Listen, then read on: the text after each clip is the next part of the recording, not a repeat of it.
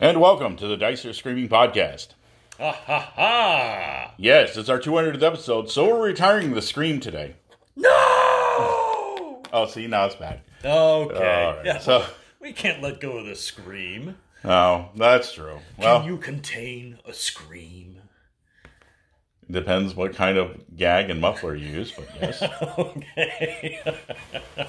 I'm just going to let that go. Yeah, You're going to softball them in there like that. I know.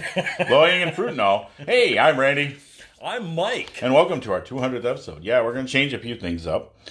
And yeah, we usually do the boomer talk when we talk about weather. Well, hey, that's probably going to happen now and then, but we hope you're enjoying yourselves and having a good time. Things are looking up around here. Yeah, getting my... Get my sprang on. Yeah, Mike's been inoculated for a while, and I just got my first dose, so I'm house I Moderna. already have +5 against all COVID-related encounters and -2 to all COVID-related damage. So we might be able to get out on the road this year and do some stuff, so Yeah. like conventions. So we're looking forward. Really looking forward to this. It's so good to have 2021 have so much opportunity sitting in front of us. Yeah, so we're going to just talk about our 200th episode. We're not going to leave you in suspense because you already seen it. This episode is going to be our Revoir OSR. And Au revoir, sweet OSR. We loved you so. And if you consider yourself a hardcore member of the OSR and you're just having fun doing a lot of the things that make gaming fun, then hey, we're not calling you out, and No. we're not in any way going to try to down on or dog on anybody who's just doing their thing and just having fun with what it is. Do what you do and have fun. This is just about us. We're going to talk about our experiences coming into the OSR and leaving, Yeah. and where we are now and where we will be later. And Yeah, what were the causes? What were the influences, the events that unfolded around the beginning of the OSR? Catalog some of the things that we thought of as really valuable experiences in participating in it, and the reasons for I would say drastically reducing our participation in it. Just sort of a beginning to end tale. Okay. And that's a fitting 200th episode because, honestly, I don't think without the experience of the old school revolution, we would ever have had the idea to do the podcast. Because for us, OSR involved a huge participation in bringing old school gaming styles back to the table for new players. So it was a major, major life changer, an incredibly positive experience, and a big inspiration for doing this podcast. Right, and so it's in our DNA. If you've seen me on Twitter, I put my RPG DNA up there. And, yeah, I was pretty proud about it. I don't know what that is. RPG. Where you go and you put several or half dozen influences of what, this is the game that influenced you. And I had to put not only just the basics like you would figure, like Pathfinder and D&D and stuff like that, but I also put things like Deadlands, Paranoia, Call of Cthulhu, Oh, yeah. all that stuff. So, yeah, follow me on Twitter or if you Warhammer. just gaze at me angrily on Twitter, then you can see what part of makes up my RPG DNA. But we also have a couple new episodes we're going to be incorporating from now on, so stick around for those. But we're going to get right into the topic in just a minute here. But first, we're going to do our shout-outs. And for this 200th episode, we have a little bit of a list, and we want to thank every one of you who have listened and sent us messages, even the haters. Yeah. We like feedback. We grow from learning and taking criticism. We're not perfect, and we never tried to make this anything other than just two guys sitting around and talking. And I gotta hand it to our occasional critics, which I think we have been really lucky to have some terrific critics. Yes. People who have provided insight into things that were lacking, things that were not done as well as they could have been, and really focused on emphasizing how much potential there was. And I feel like, although, yes, there have been a few people that were not necessarily good actors, from the get-go. That's been really rare, and instead we've been blessed with this wide array of people who have just contributed fantastic ideas consistently. And yeah, this segment is entirely about gratitude. Yeah, and even to the haters, I do have to say we need better enemies. But to all three of you out there, you know who you are, stink bugs. So I hope you live a long and rotten life. Oh, what's it been? Like 200 episodes and 3 people that were really nasty? Yeah, that's it. We need better enemies. I'm not sorry. No, so we want to thank Jim Brown. You've been giving us some great insight, and definitely, Jim, we're going to be hitting some of those topics, particularly Birthright I want to dig into. Ooh, and we'll also be talking about some of the other things and episodes. Since you like to talk about the published and settings and stuff, or hear about it more appropriately, we'll be bringing that up. So you'll be in for a treat on that. There will be several of the campaign settings that we have not yet covered that will get the treatment, and fairly soon, too, because they are part of classic gaming. They are part of the early releases that shaped what people thought of as a potential campaign setting or a successful campaign setting, and they are absolutely essential coverage, so we really have to. Yep, we'll also be doing some features here, so that brings us to Joe Richter. Thanks a lot, Joe, for all the call-ins and all the support. You're our little gaming brother. We love you, man. And we also have to say that Thought Eater, Frosthoth, we haven't heard from you for a while, but that doesn't mean you're not out there and I'm not watching you do. The psionic platypus is on our minds. Also, or in them. Updates from the middle of nowhere with Lorian. Lorian. Playing It Wrong, as well as the D Percentile podcast. I know the D Percentile has wrapped up. They did a coda a while ago. But Playing It Wrong's still out there. Todd McKenzie, Gilbert Sars, and I hope I pronounced that right. If not, my apologies. And Jason Connerly. Yeah, thank you guys for your support and everything that you've done for us. We can't thank you guys enough. And shouts out to the blog. They Might Be Gazebos. A lot of fun to read. Oh, yeah? Oh, yeah. Yeah, and so we did kind of hint that maybe we'll be doing some YouTube stuff. And yeah, we will be doing some YouTube stuff coming up in the near future. There's a couple things that have to happen for that, of course. And those will take their course in due time. But do not despair. We're doing this podcast every week. If we do a YouTube segment, we'll probably do that monthly. Yeah, as an addendum, not as a replacement for the podcast. We may be transitioning to YouTube in the way that, we start experimenting with it. And if it works out really well, then maybe that's something we'll look at. But I don't see that becoming anything more than just a side gig. So who knows?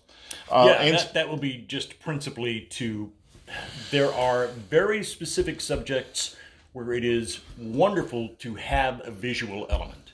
And for those very specific subjects, yes, that is worth going on to YouTube and kind of expanding our repertoire a little bit. But obviously the podcast and the podcast format is still to be respected. We might be doing some unboxings and other things like that, especially coming up with some unboxing stuff that I am privy to certain secrets in this industry, yes.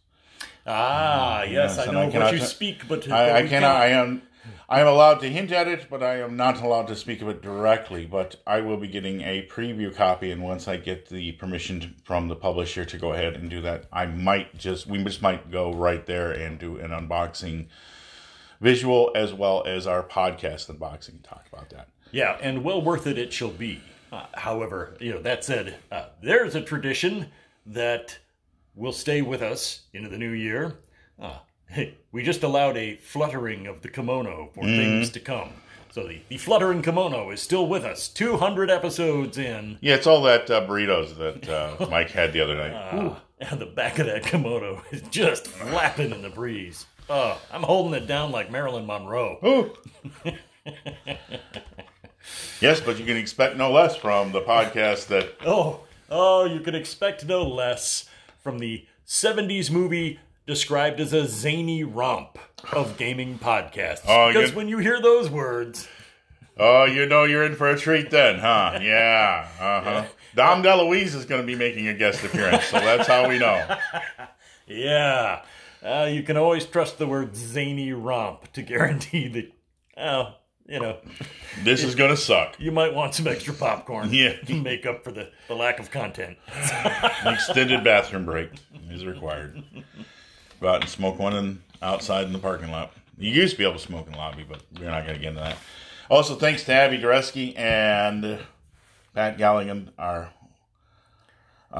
guests. We'll be trying to get more guests in. As you can see, that this last year hasn't really been conducive. As a matter of fact, we had to cancel last week because we had a little viral infection in the household here. So here at the Patton household, we had to make some judgment calls, and we just weren't able to get the time in to get the podcast out. Well, they were bitten by a radioactive piebald lemur. Oh, lemur powers, yes. Yeah. They're incredible lemur powers. So, after the doctors got rid of those prehensile tails that had popped out, they're back to normal. They're back to normal now, I promise. I like that prehensile tail. But anyway, when we're not busy being crepuscular and awesome. Oh, well, sure. But you said crepuscular. Yeah, that's cool. Anyway, we want to thank all the people who've given us support through, it's been about 3 years. We'll see if we can make it to 300 episodes, and then we'll see who's still here. So, we'll still be here in 300 episodes. Will you? And hopefully we can keep your attention and garner some more and keep it going. So, in the words of Yellowbeard, why they'll have to kill me before I die. Yeah, so don't worry, no threats about where we're going to be. We'll be right here. You know where to find us. And also thank you to the Anchor Podcast Network, now with Spotify. And we have done pretty well in expanding our venues. Still, that Apple network seems to be our major audience. Yeah, which caught me a little off guard. I really had underestimated the scope of the Apple podcast thing. Yeah, which, of course, that's where a lot of the podcasting began. Yeah, the iPod, they call it podcasting. Yeah, and thus the term, but it's been a consistent source with a very wide audience range. Mm-hmm. So, bravo. Thanks to all. Yeah, and so we're just going to take a brief break right here, and we'll be back with our topic for today, which we're just going to ramble on incoherently about our time in the OSR and how... Oh, there will be a linear progression of details. So, rambling aside, there is just... It's a celebration of the 200th episode, and this is one of the things that, to us, is the root cause of us even doing this. So, it merited a little time to reflect on, how things have evolved. So, with that, I suppose we'll take our break. We'll take our break. We'll be right back. All right, we're back, and no need for the dramatics. We like to just kind of pretend this is a radio show. I like to pretend I'm an engineer as well as a human being. So, Vader's up, Mr. Engineer. That's right. John Wayne, Texas Funeral. You're a good horse, Shades. Yeah. That looms large. That's part of our DNA too. Is we talk about comics, but also music.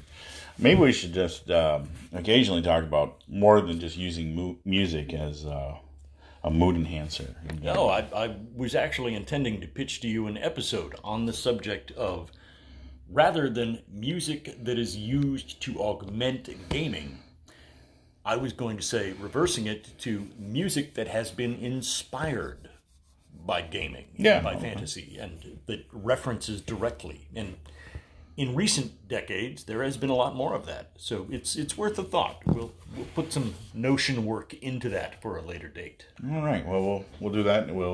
Our ending session, casting the augury. We'll put that in there. Give you a brief preview. It's coming up in the next couple weeks. So that'll be one to put in the loop.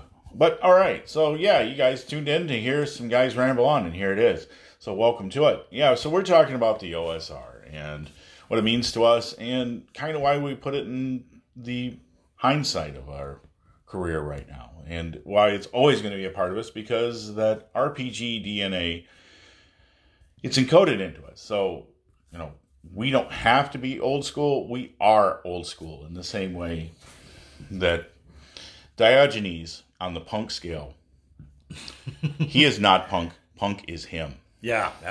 I can't see the forest through the trees. Diogenes the cynic. Taking it to the max way before the others. All right. Fair enough. I don't feel like we have a lot of old school chops to prove. Because, if you were there at the time, it's very hard to buy into the, insistence that people have that, like, only this is gaming and only that is gaming. I saw an awful lot of different stuff in a really short period of time, a long time ago.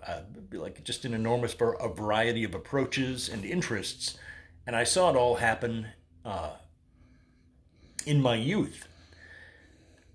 So the pretense that only very narrow bands of activity constitute old school gaming never held water with me, because it doesn't the narrative there does not match my experiences, which, if you're having those experiences in the 1980s, at the tail end of the 70s and like 81, 82, having people try to contravene that and say, well, only this was it. No, that may have been true at your table, but that was not true for the world. So for us, old school, it definitely had a positive connotation. It just automatically brings back these incredible fond memories of those first moments of discovery, where we were cracking open those books for the first time, buying modules, discussing them with friends, picking up miniatures, hanging out together, painting them, scrupulously and painstakingly. Kudos to you. I feel like I'm being called out here. For being scrupulous and painstaking. You really could paint a mean miniature at like 15, dude. You had a lot of talent for just a young buck. And that talent has only grown over the years. Aww. But that was old school for us. That was the real deal, sitting down at a table with 4 to 6 friends, consistently, weekend after weekend, from the time we were about 13, 14 years old. So just an amazing journey to be on. And so now here we are discussing the old school revolution, the enormous backlash against radical changes in the nature of the game. So kick off with a little of what happened at that moment. Put a hole on me. Hey, 4th edition happened, and it was announced, I think, at Gen Con 2007. And, people were kind of told by TSR, Wizards of the Coast staff, that, hey, you were playing the game wrong. 3rd edition was bad, broken, and you should play something else. Now, I know that was one person talking, but at the time, that was the head of the R&D. That was Bill Slavicek. So, yeah, screw that guy. Well, they gave him his talking point, and I'm not calling the guy out on the carpet as incompetent or absolutely not. The guy did there was some broken stuff about it. They had so many. Yeah, nothing he said in that statement was wrong, except for that it wasn't you were playing the game, a bad version of the game, and this new version is the one you want to play. Now, being open about it, I went and played a game, and they asked me what I thought afterwards, and I said, hey, it's a really great game, but it's not D&D for me. It's just not D&D. Now, not a rip to anybody who likes it or has had fun with it, because it comes out, and here's where the part of the OSR is like, it's out. That sounds a lot like gatekeeping rather than nostalgia talking.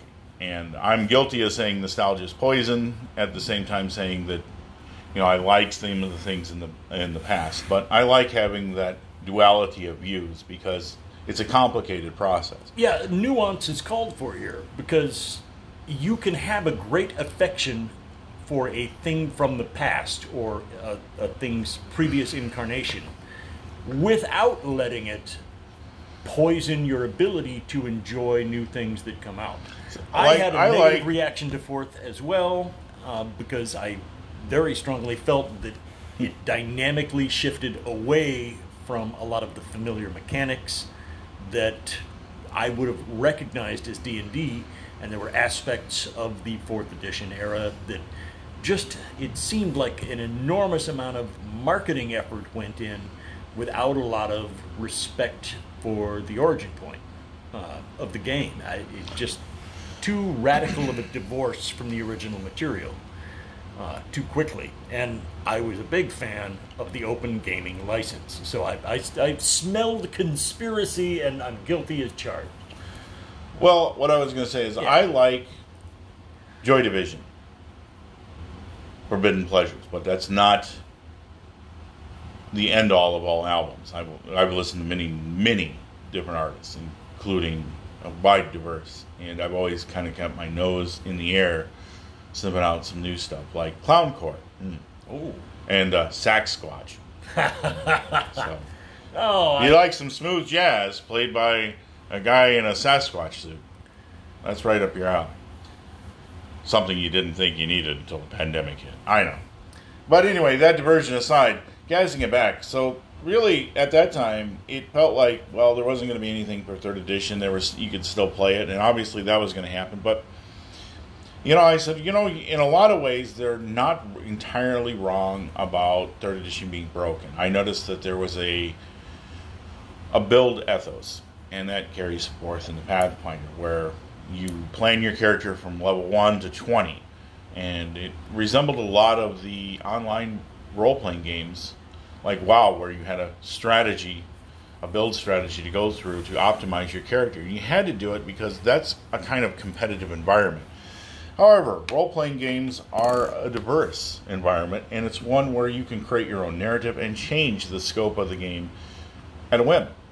Yeah, it has. As long as the structure is adhered to. I mean, obviously, if you're going to house rule something, you need to discuss it before just springing on it. And obviously, a player just can't dictate their new character abilities to the DM without some conversation. But those things can be changed. And so, when I say on a whim, they can be done so, but they can be changed without a great deal of labor.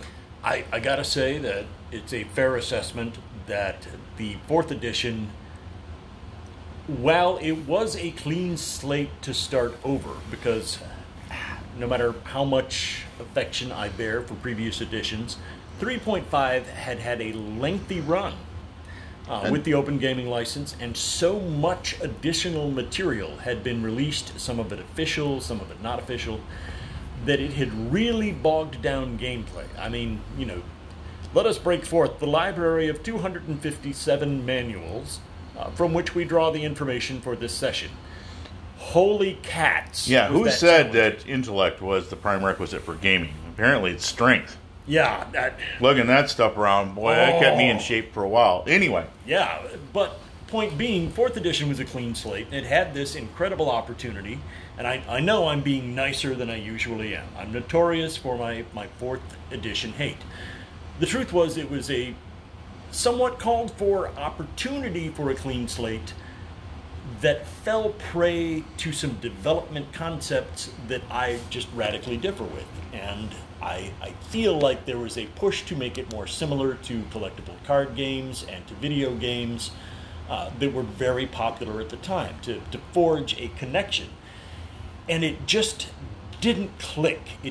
The attempt was there, and I honestly believe they refined a great deal of that approach in the 5th edition. They resolved some of the radical departures in form. They made a better attempt to smoothly integrate. Right, but I think we're getting a little ahead of ourselves here because we're trying to set the stage of where we were at 2008. That's what they were doing, but at that time when it happened, our disapproval was pretty much unanimous. Well, yeah, we were. Like, this does not work for me. I was a little off put by the things in 3rd edition, and like I said, what Bill Slavisek said was there was nothing wrong in the way he said it, or with what he said, but it was in the way he said it, and that's where I was like, well, fuck you, and I'll do my own thing. So, I took my Dragon Magazine archive, bought 2 printer cartridges, and I printed off everything from the old days in Dragon Magazine that I like to incorporate as house rules. including critical hit charts, the fumbles, different classes for the monk and the bard.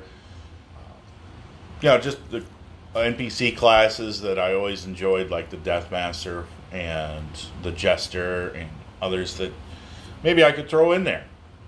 And the classics like the Duelist. The old Duelist, with the die 12 hit points. And the original Cavalier and Barbarian, which in my mind are superior to the one in Unearthed Arcana, but that's a esoteric. Oh, the Incantatrix, but yeah, I know. Yeah, I created a big folder, and this was called my AD&D Bible, and this is how we were going to play. If I was going to have to go back and create a game from scratch and basically maintain it, I also had a weird thing happen just right before 4th edition came out. I went to a used bookstore in town called Crickets, and I was roaming around, and I found, for very cheap, a beautifully preserved copy of the old DM's Guide, Player's Handbook, and Monster Manual. I asked the guy how much, and he said $5. And I said, "Oh, for each?" And he's like, "No, for all three." Oh my gosh! So that also got me started on that path. I guess I used the word started. I'd always been there, but thinking about maybe doing a first edition one-off, and that kind of took me in some different directions creatively, but. More to the point, I decided after this that this was what I was going to do. And then slowly I began noticing that there were other people doing the same thing. They were resurrecting old editions, including the white box. I remember a rousing conversation with a guy who insisted that all D&D was meant to be played with die 6 damage. That's what Warhammer Fantasy Roleplay did. And I'm like, well, yeah, but Warhammer Fantasy Roleplay had a different aesthetic. So, yeah. But despite that, there was a lot of people looking back at the older stuff. Yeah, it just really kicked off this simultaneous explosion of people who they weren't going to mesh well with the new version of the game. And there was no way to overcome that. And hey, thank goodness for the power of them interwebs, because the next thing you knew, these people were communicating with one another, like, "Oh, hey, I'm running this kind of game." And you're like, "Oh, well, I'm running that kind of game. I got a second edition session going right now." And, "Oh, yeah, well, we just started a first edition one." And like, over here, yeah, we're still running our old 3.5. And right. All the previous editions were suddenly coming back into prominence out of nowhere. I mean, just very, very swift. Space of a year or two, you saw this not incremental, but what was the term for that? Exponential. Okay. Exponential growth of old school style gaming, and wow, what a time to be a part of. Yeah, and to borrow a hated corporate buzzword, there was a lot of synergy going on. There was a lot of cross energy, and people were starting to come out with fanzines, blog sites. Grognardia was in its heyday before its editor. Anyway, less said on that, the better. But yeah, that was a place to go to. And you were looking at things like Tunnels and Trolls, games like RuneQuest, people that kind of had lingered in the closets and back minds of some of these old gamers. And so there was a new... what is old is new again push. And it wasn't all nostalgia either. It was actual creative energy. Now other companies took Labyrinth Lord and Sword and Wizardry, and they made their own games, basically, I don't want to say copy and pasting, but they took that basic game idea and made it their own. And I think that is also encouraging, that how strong the original ideas are, and they're resilient. And I think as game progressed, the D&D game specifically, when Mike was talking about the 5th edition, I think that I'll leave that off for a point that we'll come back to. But I think that this point shows true. That was what was missing, is that people had a different expectation coming into what D&D should be, and it wasn't being met. So people made their own market. And so this is where the OSR became the OSR revolution for me. It was kind of a punk ethos, and I know I use that, and maybe it doesn't apply for everybody in the OSR, but there was a punk ethos. I'm going to do it myself. I'm going to play my own music. I'm going to do my own thing, and I don't care what the man says I should be doing. This is what I'm doing. Yeah, I'm not doing this to be liked. I'm doing this because I love it. That Lou Reed-esque, like, I make the music that I make, and if people like it, that's awesome. And if people hate it, well, you know what? Let them hate it. That's up to them. But as for me, this is what I'm doing one way or another. And that OSR moment, just as it really broke loose nationally and internationally to some degree, but as it broke loose, you really began to notice this let the chips fall where they may attitude. I have a lot of Fight On magazines that are collected in the hardback editions, which were just collective of people just gushing forth in the old school tradition of Empire of Petal Throne, Arduin Grimoire, all those small little side esoteric projects, including even things like Dragon Quest. People were making games and adventures for them. And a lot of great things happened. Oh, yeah. Thanks to the preservation, which we have mentioned in past episodes, the preservation of the Open Gaming License and the Die-20 system being available to people who wanted to publish their own material, it also meant that just as 4th edition was coming fully into its own, and so many people were backing away from it, there was this incredibly accessible vehicle for producing new product, for writing your own games, for just going ahead and taking chances on your own ideas, and for revisiting previous game concepts and publishing them. So the door had been opened. Okay. Oh, yeah. There was just no way to close it. The barn door is open, the cows are out, and there's no going backwards from that. Yeah, that's where you got things like Lamentations of the Flame Princess and other things that came out. And, of course, we're going to revisit that in a minute. But what we were doing during this time was playing with the usual cast of suspects. And we played for about a year and a half, pretty much just hitting all the old notes. It was a nice nostalgia visit, and that's where I started to come out and say, we need to change this up. And so I'll let Mike take this next part here about how we decided to change up right in the middle of the OSR. Yeah, things had been fully underway for a while. I mean, we certainly had been influenced by the talk of the OSR. And gaming a lot at that time, too. Yeah, I mean, it was gaming with our familiar clique of gamers, and we were dredging back up old stuff.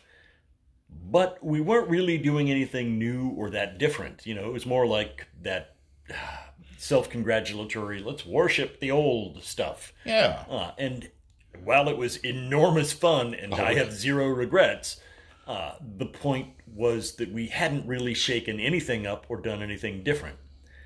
And what changed was Randy got an idea. So many bad stories start with that opener. Yes, indeed. Well, yeah, the same is true of myself. And Mike got an idea, and that's when things went straight to hell in a handbasket. And then they took away the handbasket. Well, he said, I want to create an open gaming table, old school style, doing 1st edition down at the comic book shop with whoever signs up or walks in. And I thought at the time, I had some free time on my hands on weekends, and that was about it. That was really the only time I had off. And I had been bowing out of gaming for a little while because I'd been so backlogged with work, and I thought, you know what? If we're going to do 1st edition, that would be great. And his point was, it really took a team of 2 to work with brand new players who had never played 1st edition. Somebody to DM, somebody to help coach, explain the rules, and act as a kind of guide and moderator. This is how a person plays first edition D&D. Here's what to expect. And then let me help you understand some of these outdated and oftentimes very arcane and obscure rules. So with a second teammate in the building, the two of us were ready.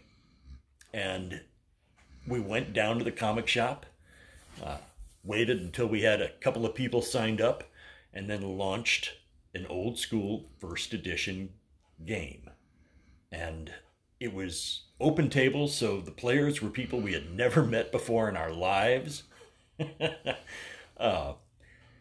And quite by surprise, those of us who might have thought of ourselves as stodgy gamers of the old school found ourselves interacting with people many years younger than us, and acting very much in a mentoring capacity where we exercised discretion over the table and people's conduct at it, because there were varying age groups, between teens and 20s and, even up into the 40s.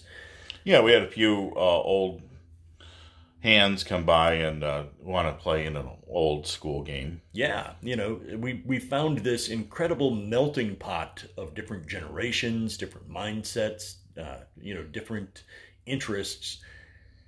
And the insane thing is that we made it work.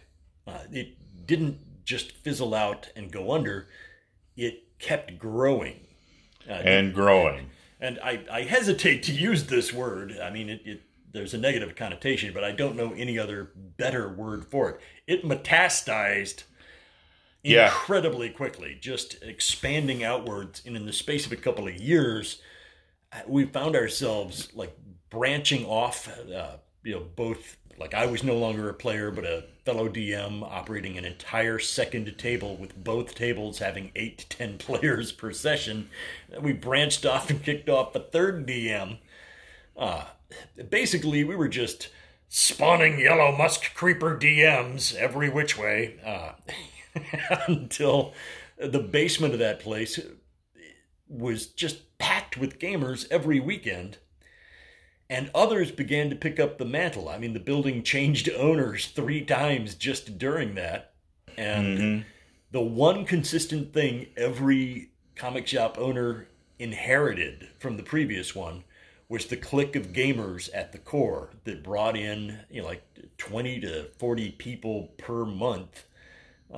And each different people, but every weekend, these same groups of people would appear at one time or another.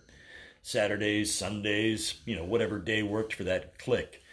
But they wound up with this thriving atmosphere of at-the-table gaming that was spawned in an empty basement by 2 outdated relics of another era who just wanted to play a first edition game and show people, hey, we're not saying the new editions are terrible, but we would like to share with you what made it so amazing to us at the time. And here is the classic late 70s, early 80s D&D experience, so that you can have that too. Yeah, and we played old modules. We did a few of our own homebrew written ones. We did and for about 3 or 4 years, we just hit all the notes, and we ran one singular campaign, and we built up a player core of almost 20 people. And that's when we decided to start 2 campaigns concurrent new, and we ran those successfully for another couple of years. And but at that time we had, there's, as I look back at the notes, there's some 68 people that drifted in and out. Some stayed for a game or 2, others stayed with us and still game with us. And some others, while they drifted off of real life or other obligations, college, marriage and all that, we still maintain contact with them. And having that diversity, that singular moment, opened up not only our eyes, but also made us more versatile as dungeon masters, as gamers, and as men. And yeah, we are we not men? Are we Devo? Or are we DMs? I don't know. Sometimes you have to ask yourself that question. But, there was a lot of mentoring going on that we just didn't have. And I think that looking back, that is the singular most positive thing I've ever done in gaming. Yeah, likewise. I have no other way to put it except that one of the most exciting and fulfilling and rewarding moments in 30 years, 38 years of gaming. One of the most rewarding things I have ever done was that time period of assisting and then eventually putting my DM hat back on for the first time in many years. I had DM'd in Lansing and then, laid the mantle down when I moved back to Battle Creek and just relaxed and, played as a player. But picking the mantle back up, it was great. And it also pushed me out of my comfort zone.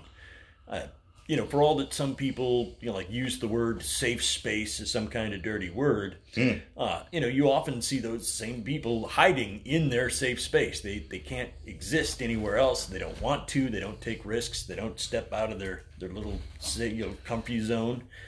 I gotta say, gaming with almost a continual stream of random people sharpened my skills. It challenged me. It obligated me to work out ways to make people liaison with one another and work together. Yeah, we became more facilitators than we did just administrators of a game. Yeah, instead of just being an arbiter, you were like this traffic cop that, okay, you move here. All right, the light has changed. Your turn. You move over here. Those really nuanced skills of DMing came back to life stronger than they had ever been when I was younger. And man, what a great time I had the whole time, too. Yeah, and here we are reminiscing about it, but here let's re-steer this back. So there we were on the front lines, and I shifted from that first early year or two after 4th edition was released with gaming with my buddies, and started diversifying my experience. And I quit interacting with the OSR. And when I came back to it, what a mess. What an absolute mess. The bed-shitting moment from James Malashevsky in Grognardia is one of great shame, and then only equaled by James Raggi in the complete, total meltdown of a human being online in slow motion. Wow.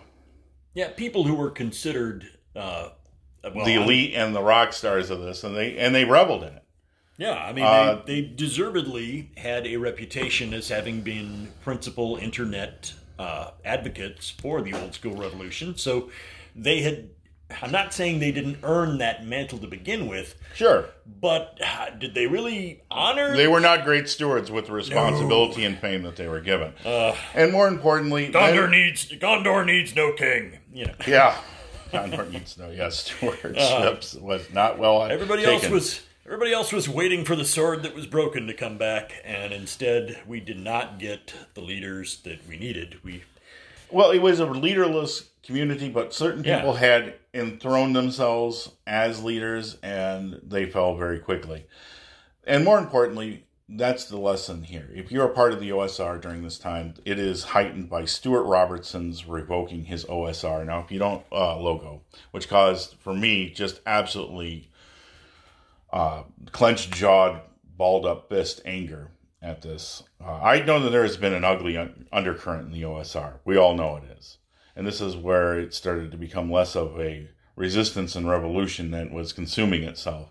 When Stuart Robertson said that he was no longer going to let his OSR logo, which was the geomorphic blue scale OSR kind of in the same attempt as the TSR logo. But he created it and given it fair use, and he says, you know what? A lot of people are creating games with some very disturbing and unintellectually honest content. And so I'm going to say that he was right on the money. He said he was legally withdrawing it from anybody who creates transphobic, racist, or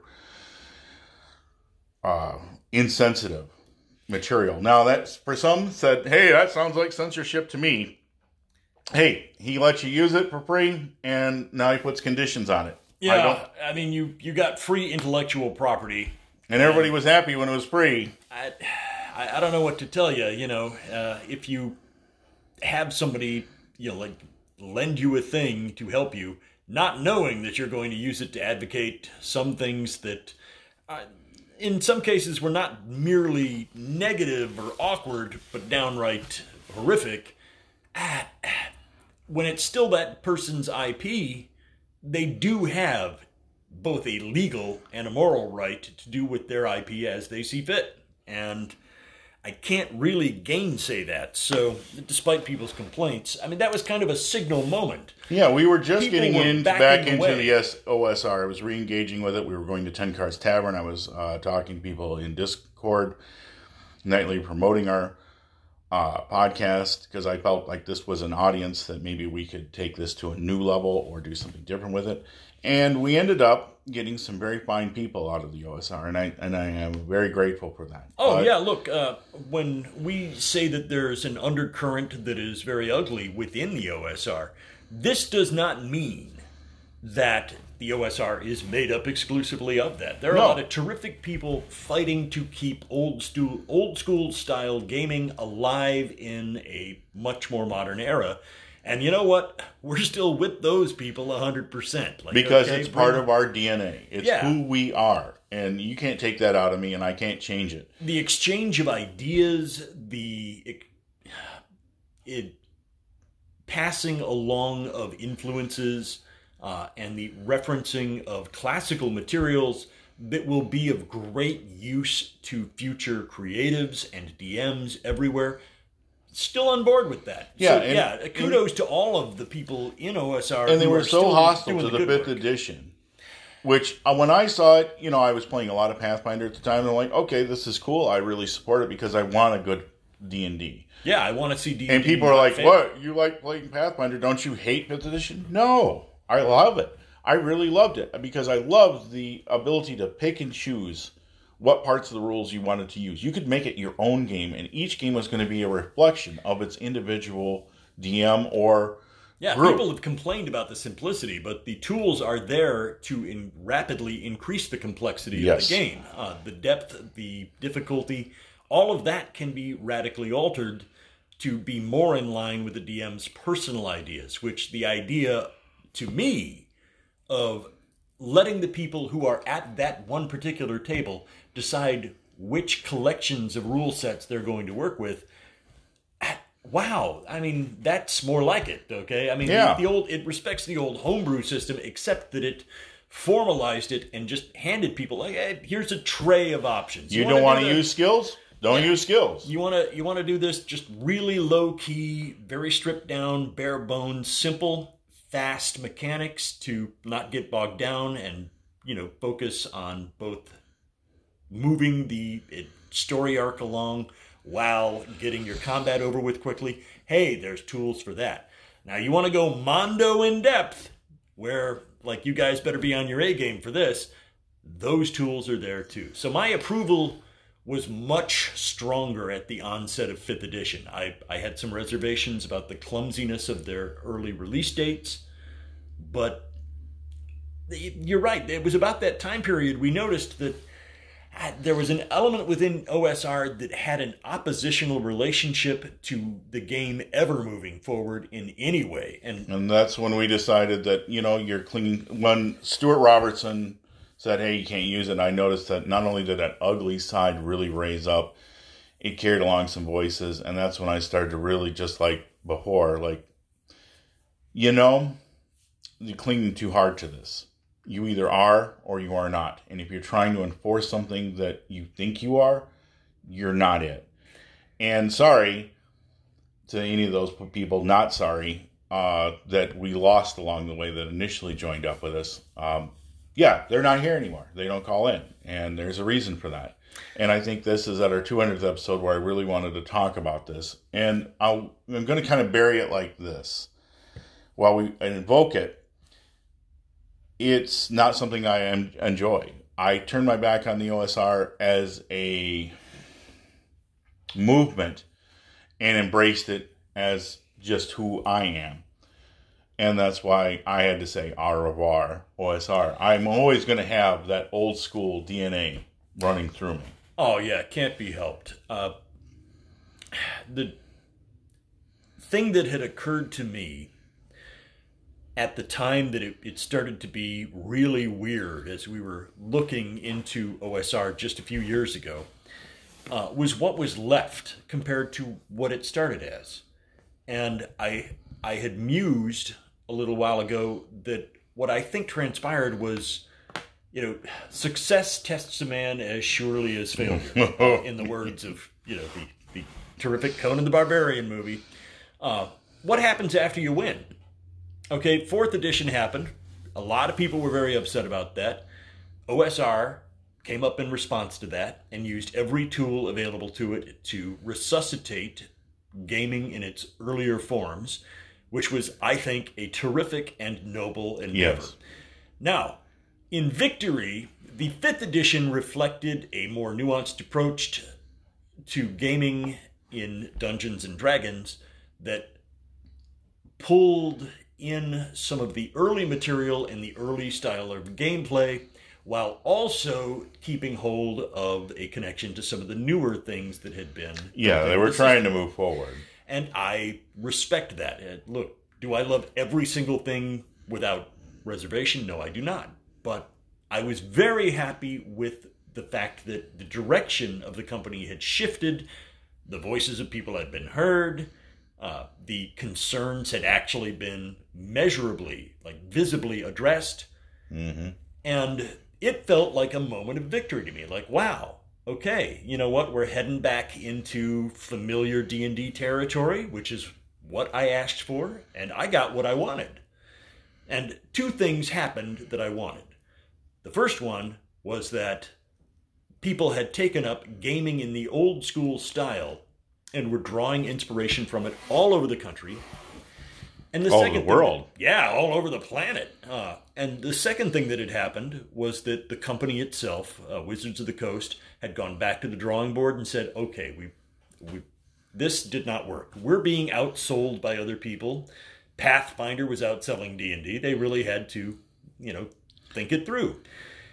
The writing was on the wall, and it was clear. And you couldn't really market buzzword talk your way out of this in a corporate office. We ran out of runway. Yeah, if you look at this the right way, we're making less money than the other people, and we're selling less stuff. And there's an independent market that had sprung up, and we're still, to the benefit of that, I think that is one of the greatest things that came out of the OSR is the legitimization of the independent market with the DM's Guild, drive-through RPG. But what happened in Victory? Now, what happened to me in Victory is that the people who got what I got out of that victory left. I mean, they'd won. And who was left behind? Okay, the people who... Victory would never be enough for them. They had other agendas other than the well-being, prosperity, and success of gaming as a hobby. That was not their primary emphasis. Not, I want gaming to be successful. I want people to engage in gaming. I think gaming is awesome. That was not the remaining core's chief interest. So, why would you be part of an old school gaming, support group and, so-called revolution if if your chief emphasis is not the encouragement of gaming, if you have all these other agendas, you're not really about you're not gaming. really there for us. Okay, these were not good actors. These were not people whose intentions were clear and earnest and, rooted in something positive. There was a lot of toxicity left over. And I'm not saying it was all toxicity, but a lot of the loudest voices in the room, the biggest shadows cast upon the scene, were by these polarizing figures who had transformed online conversations about old school gaming into a sideshow, like just an aspect of a larger approach to a culture war, which I have zero interest in participating in that.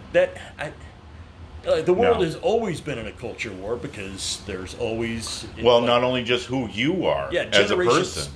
Generations crash into each other and have differing values and things like that in every generation ever. It is an eternal process. Well, right. So this characterization of like, oh, this one's for the money, this one's the special one, that is just salesmanship, and it's been very lucrative for people who have cast their lot in this as, I'm fighting the good fight for the, and I do not think of those people as good actors. I do not think they have been acting for the benefit of gamers and or gaming. And that, for me, is what made me walk back participation as like a person who thought of himself as OSR.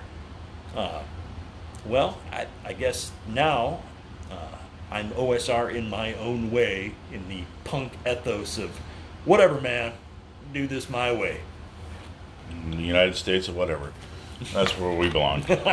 I would definitely say that you're not a casual bystander. I am a casual bystander in the culture wars. I choose to ally with a few people, and that's about it. You and my friend, unfortunately, don't have that luxury. Well, yeah, all right. I do have a dog in some of that fight. The virulent response to inclusivity has been a little surprising to me because there's a pretense that just because so much of the very early origins of gaming was, frankly, Midwestern, white and male, that it must therefore ever be so. I'm not addicted to the world staying like it was in my childhood. I mean, I have my old, get off my lawn moments, but that's not the way life works in any other aspect of our lives. You that's can't not how change things that do. part of you because we are people of our time and our culture. And you can respect the differences that are inherent and understand your place where you are now. No one can alter where they came from, but you're in charge of where you're going. Right, and you can create your own. Yeah, and so that's why we move forward with things. Like, I run into people on the Glorantha forums now, since I'm doing a lot of RuneQuest, and they talk about why did you stop playing RuneQuest? Well, in 1988, Avalon Hill pretty much quit publishing stuff for it, and it slowly dried up.